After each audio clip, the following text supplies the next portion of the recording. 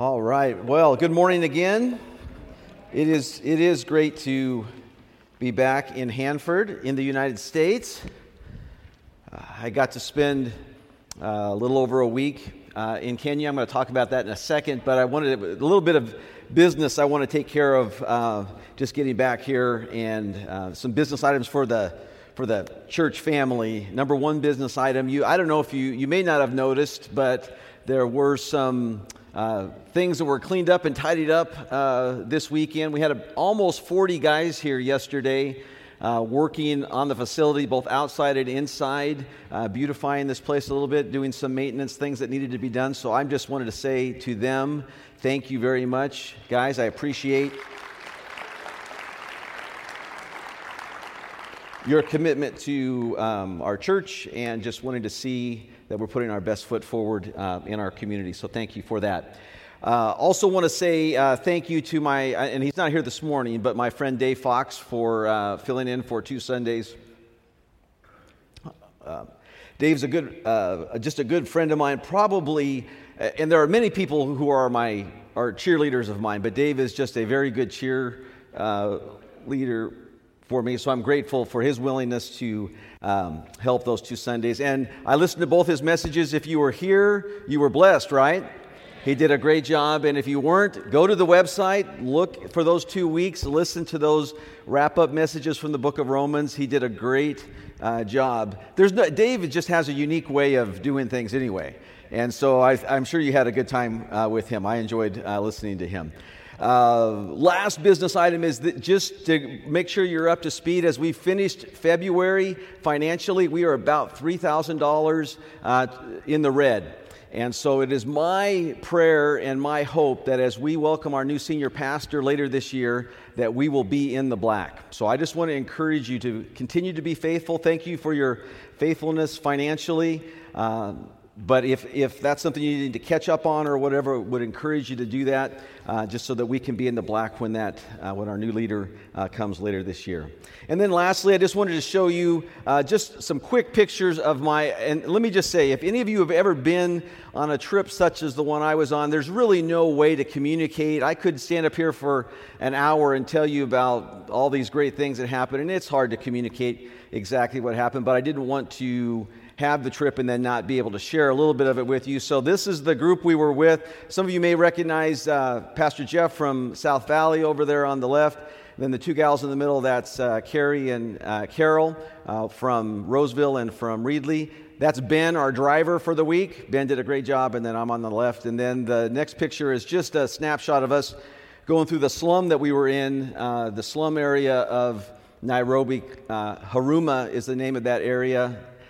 Between 600,000 and 700,000 people living in a very small area, and just a lot of need there, but a lot of good things happening there too. There was a school that we spent time at and doing great things for the kids and the families in that community, so it was great to see that. Then the second half of the week, I was with my daughter's father-in-law. I don't know what that makes him to me, except my in-law, but his name's Harmon, and Harmon works outside of Nairobi in more remote areas, and he builds bridges such as the one behind us there that connects people to services like school, market, things like that. During the wet season, those rivers run extremely dangerously, and so the bridges that he builds gives access to people.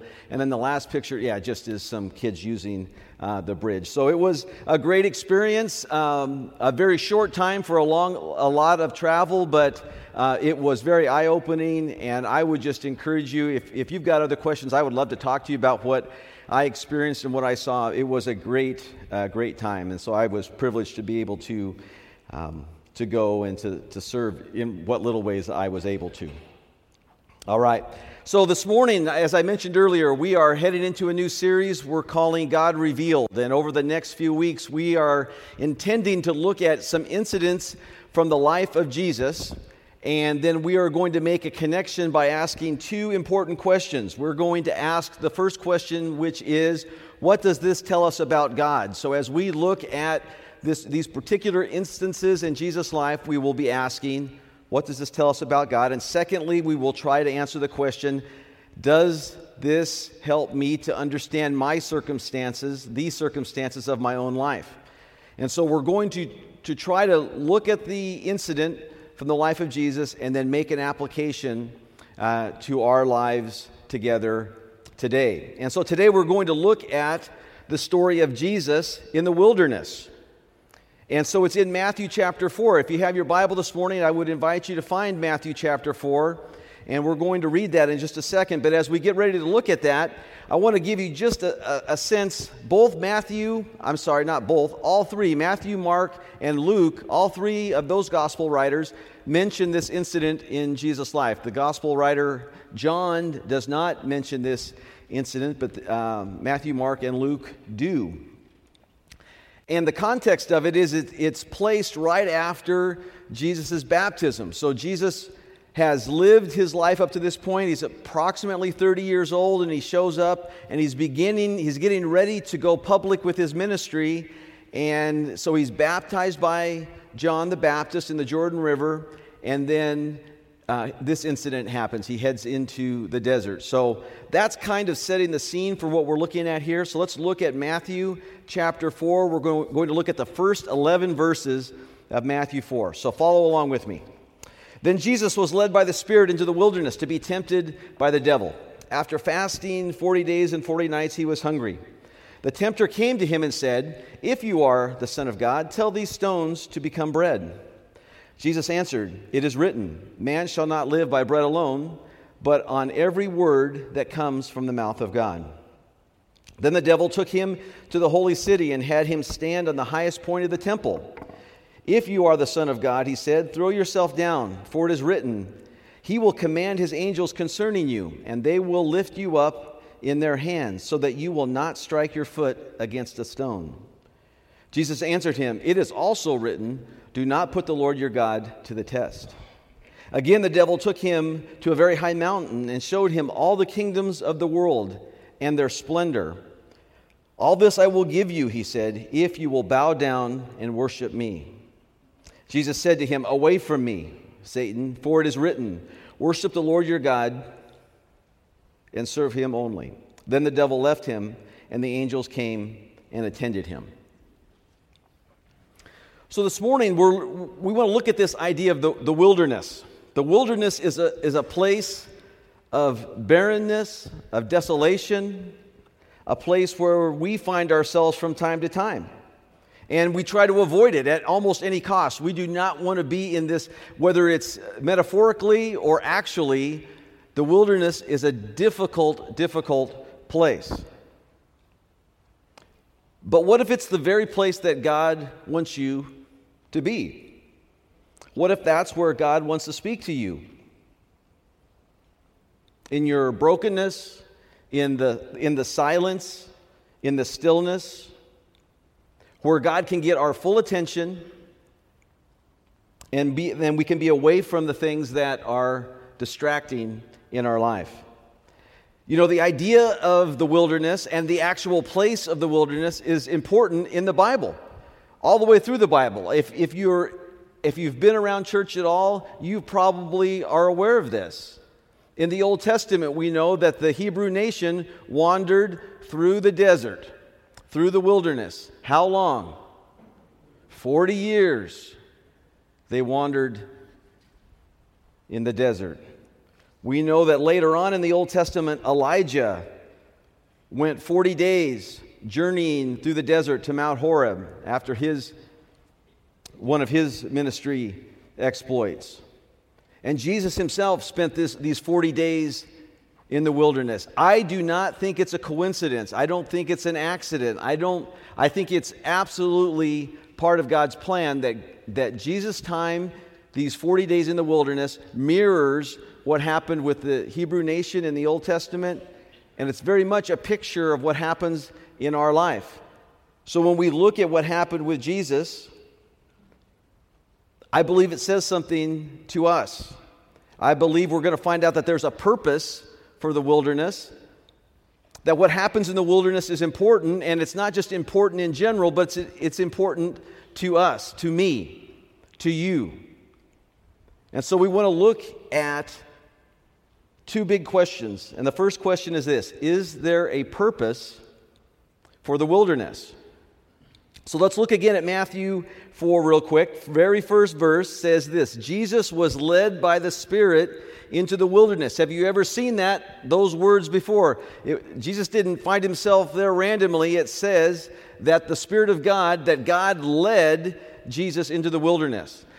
The very fact that God led Jesus into the wilderness to me would indicate that there is a reason. He didn't just lead him out there for no reason. There was a purpose. God is leading Jesus into the wilderness. There's a purpose. And so we need to ask ourselves, what would that purpose, what might that purpose be? Does God want to do something in the wilderness, in that desolate place, in that difficult place? Does God want to do something? So I want to suggest that from some observation that there is indeed a purpose. And the first observation I want to make is that the wilderness is a place of humility. Keep your finger in Matthew 4. We're going to come back to that, but I want you to go to the Old Testament, if you have your Bible, to Deuteronomy. Deuteronomy is, let's see, Genesis, Exodus, Leviticus, Numbers. The fifth book of the Old Testament. Flip back there to Deuteronomy chapter 8. The wilderness is a place of humility. So this is Moses now. He's speaking to the Hebrew nation, and he's reflecting on this journey in the wilderness that I just mentioned to you. In Deuteronomy chapter 8, beginning at verse 2, Moses says this: "Remember how the Lord your God led you," notice, stop right there, that God led the people of Israel into the desert. It was not by accident. God had an intention.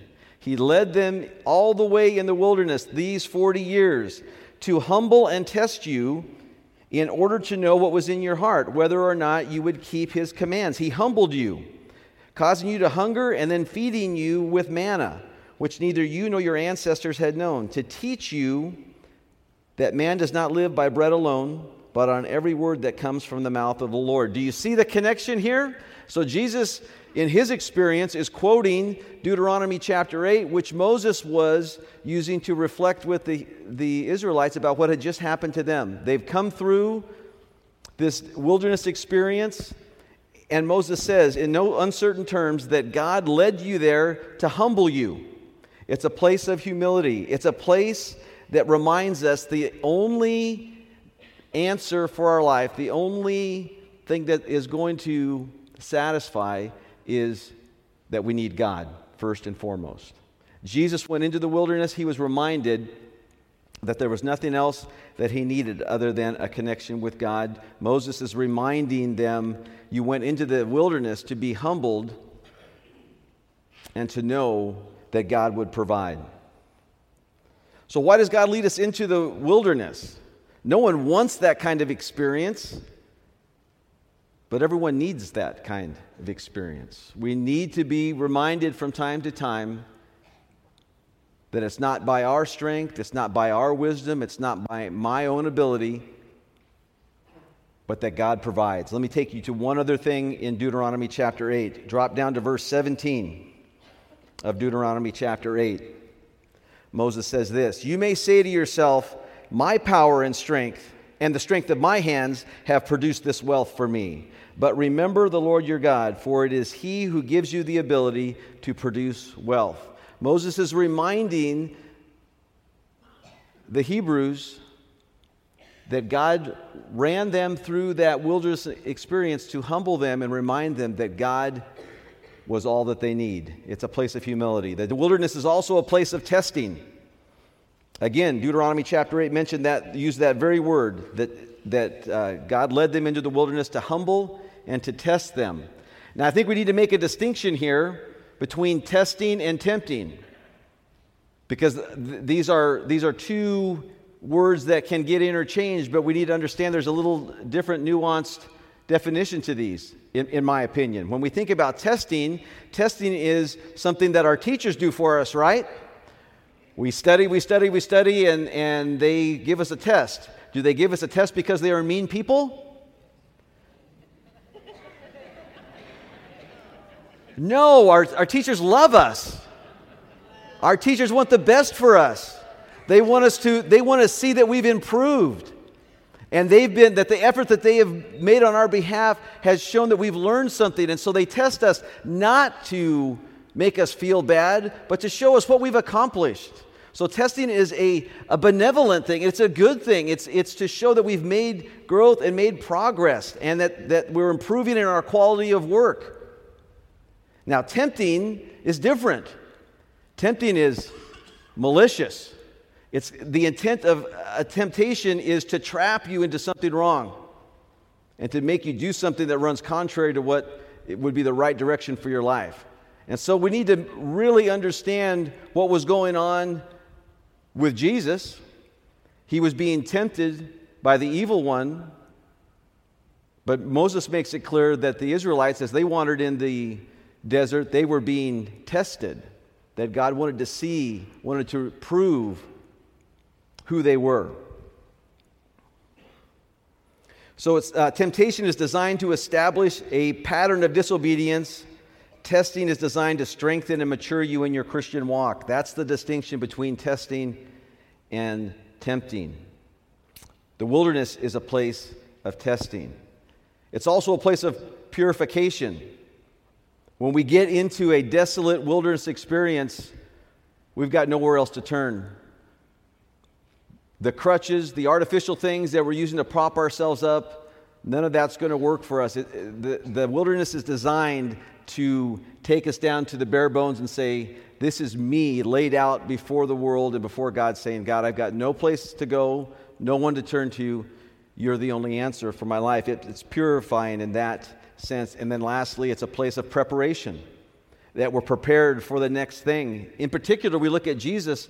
I really feel like this is what was happening in the life of Jesus. He's getting ready to head into his public ministry, and this experience with Satan in the wilderness is all of the things I've just mentioned: humbling, testing and tempting, but prepping Jesus for what was to come as he headed out into his public ministry. So there is a purpose to the wilderness. There is a purpose to our brokenness. There is a purpose to the difficulties we encounter in our life. But what happens? This is the next statement. What happens in the wilderness is incredibly important. What happens to us during that time is incredibly important. So I want you to flip back into Matthew chapter 4, and we want to look more specifically at the 3 temptations that Jesus encountered, because we can learn from these. These are ones that impact our life as well. What happens in the wilderness is incredibly important. The first temptation that Jesus encounters is the temptation to make your own way, to make his own way. Jesus had been 40 days in the wilderness. He hadn't eaten. He was hungry. Satan attacks where he is most needy, where he is most empty. Jesus was 100% human. He was hungry. Satan comes to him and says, hey, just turn these stones into bread and you'll take care of your hunger need. Where he was most empty. Let me ask you a question. Where are you most empty? Do you need love, respect? Do you need affirmation? Success? Is there a certain standard of living that you need to be content? If you become convinced that you should not feel empty and that it's up to you yourself to fill that emptiness, you will do whatever it takes to fill that hole. And you'll do it in your own strength. This was the temptation that Jesus had. Hey, just turn the stone into bread and you won't be hungry. Would it have been a sin for Jesus to turn the stones into bread? He was capable. He does, later on in his ministry, he does many more incredible things than that. He could have done it, and I'm going to suggest that it would not necessarily have been a sin for him to do that. But by doing that, he's stepping out from allowing his Father in heaven to be in control and taking control for himself. And that's the temptation that we run into when we're in the wilderness. We want to fix it. We want to make it right. We don't like the way it feels, and we want to do whatever we need to do to fill that hole, to fill that emptiness, to fill that need in our life, to make our own way. Note the word if. It appears 3 times in this passage. If you are the Son of God. And it has been said that doubt is the lever of temptation. That it's when we begin to doubt who God is, that God does have my best interest at heart, that I begin to question what my responsibility is. And doubt is what becomes one of the triggering parts of our temptation. And so we need to be reminded that we're not in control. As much as it sometimes is easier to take control ourselves, that to humble ourselves and to recognize that God has a bigger plan, a bigger picture in mind is more important. The first temptation is to make your own way. The second temptation is to twist God's way. So if Satan can't make you fall where you're weak or where you're empty, he's going to come after you where you're strong. And that's what he does with Jesus. He comes to him and says, prove that you're the Son of God. Be who you say you are. If you are the Son of God, jump off the temple. In fact, in essence, what he's saying is, hey, live out your faith. The Bible says, Scripture says that the angels will catch you, that they will not allow you to hit your foot against the ground, that they will catch you. Be who you say you are. Practice what you preach. Satan is twisting God's way. And so, he does the same thing with us. He begins to twist and cause us to twist and justify. We can make it sound very spiritual. We can make it sound very biblical. And all it is a shortcut. We don't like the way that it looks like God's laid out things to go for us. And so now what I'm going to do is I'm going to make it sound spiritual, twist it around a little bit, and make my own shortcut. We'll twist God's way and make it sound more comfortable, more convenient. So that's what Satan tries to do with Jesus. He twists God's way and turns it into something of a shortcut. And Jesus says, I'm not going to go there.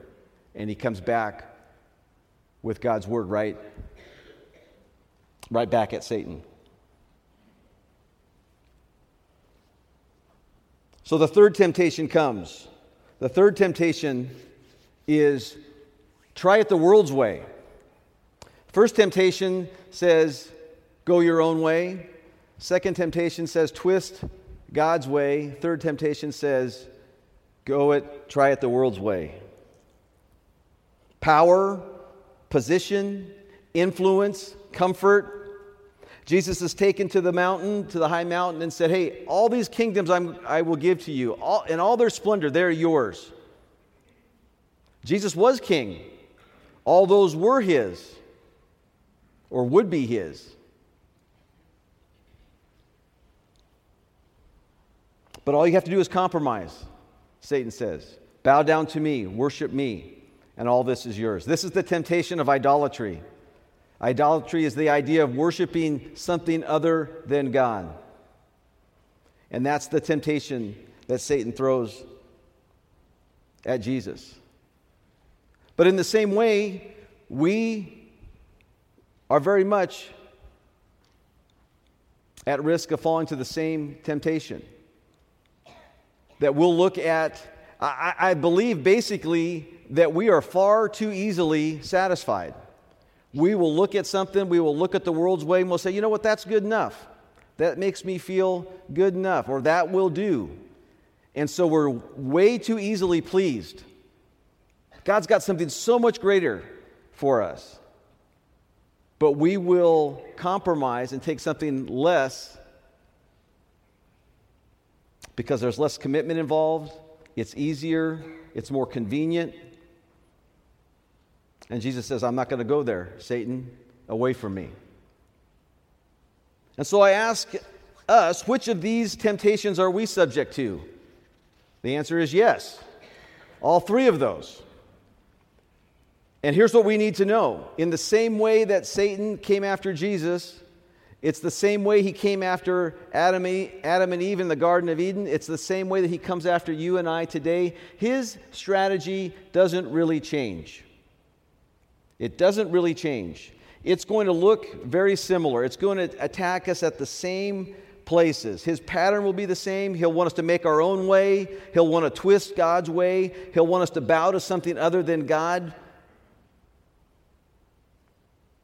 So here's what I want us to know today. The wilderness is not the enemy.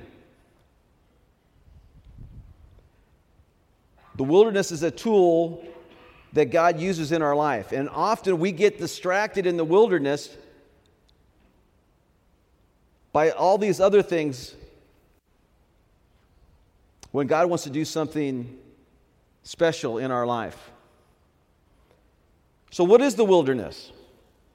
At some point of time in our life, we're going to encounter a time in the wilderness. What is the wilderness? For some people, the wilderness is that place where you are literally devastated emotionally, physically, materially.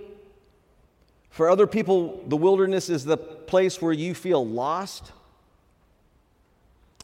uncertain, confused about God's purpose and direction for your life. And still, for other people, the wilderness is that place where you feel just empty, yearning for something, discontent about where your life is going.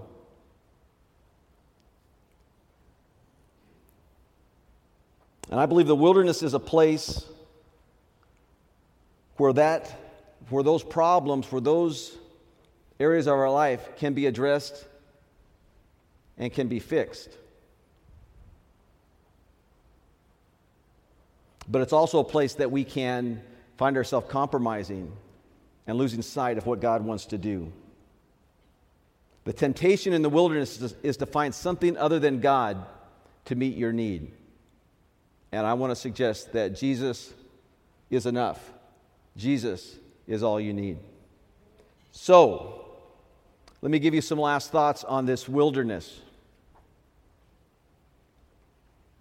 God wants to use it in our life. I want to show you a picture. This is a bowl. There is a Japanese form of art, forgive my pronunciation, kintsugi. It's a type of art, Japanese art. Literally, the word means to patch with gold.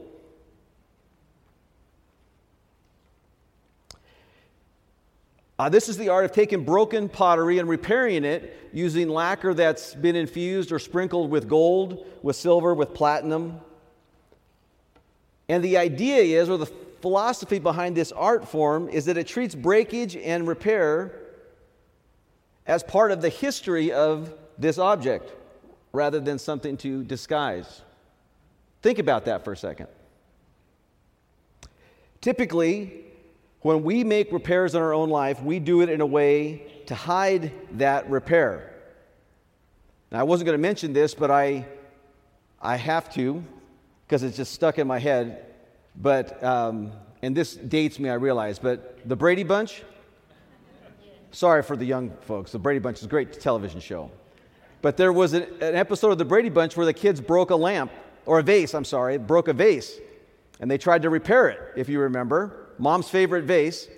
They repaired it, and they thought they got away with it till they filled it with water and it started leaking and it fell apart. Anyway, the point is that when something breaks, our idea is we want to put it back together and we want to hide the break, hide the destruction, hide the problem as best we can. Now, we do that in our own life. We will take what is broken and we will try to disguise it. We don't want people to see our flaws. We don't want people to see our brokenness. We patch ourselves up so no one can see it. Broken marriages, broken relationships, broken lives. We retreat. We isolate ourselves. We don't want people to know. And I want to suggest that much like this form of art in Japan, that in the same way that the pottery actually becomes more beautiful and more valuable in the restoration process, God does the same with us.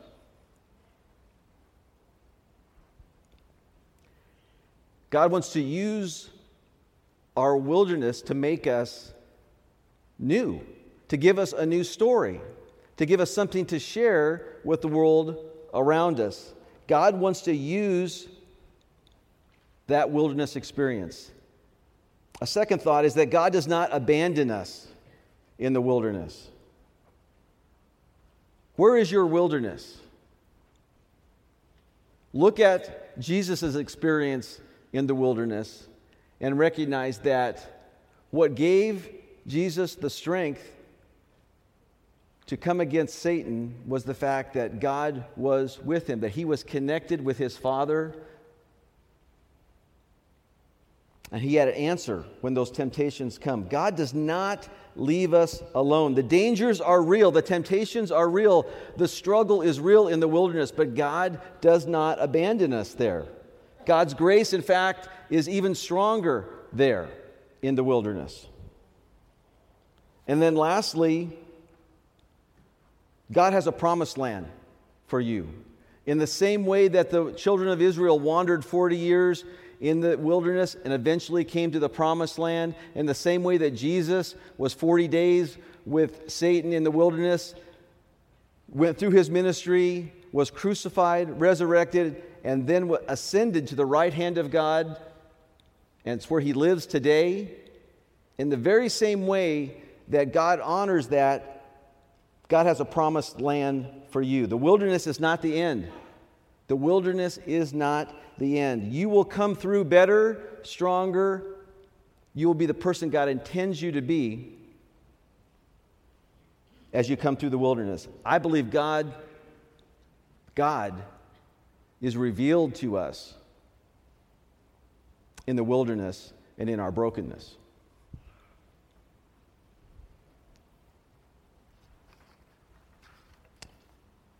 Pray with me real quick. I want to ask you a question. This morning, I have no idea. I can't tell just by looking at you where you're at, but I want to ask you, as your heads are bowed and as we just sit before the Lord this morning, how many of you would say right now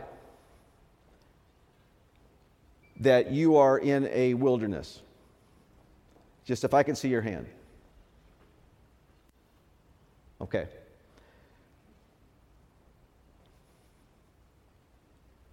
So there are people among us that are struggling. And I can assure you that those of us that maybe don't find ourselves in a wilderness now, we have been in the wilderness in the past, and we probably will find ourselves there in the future.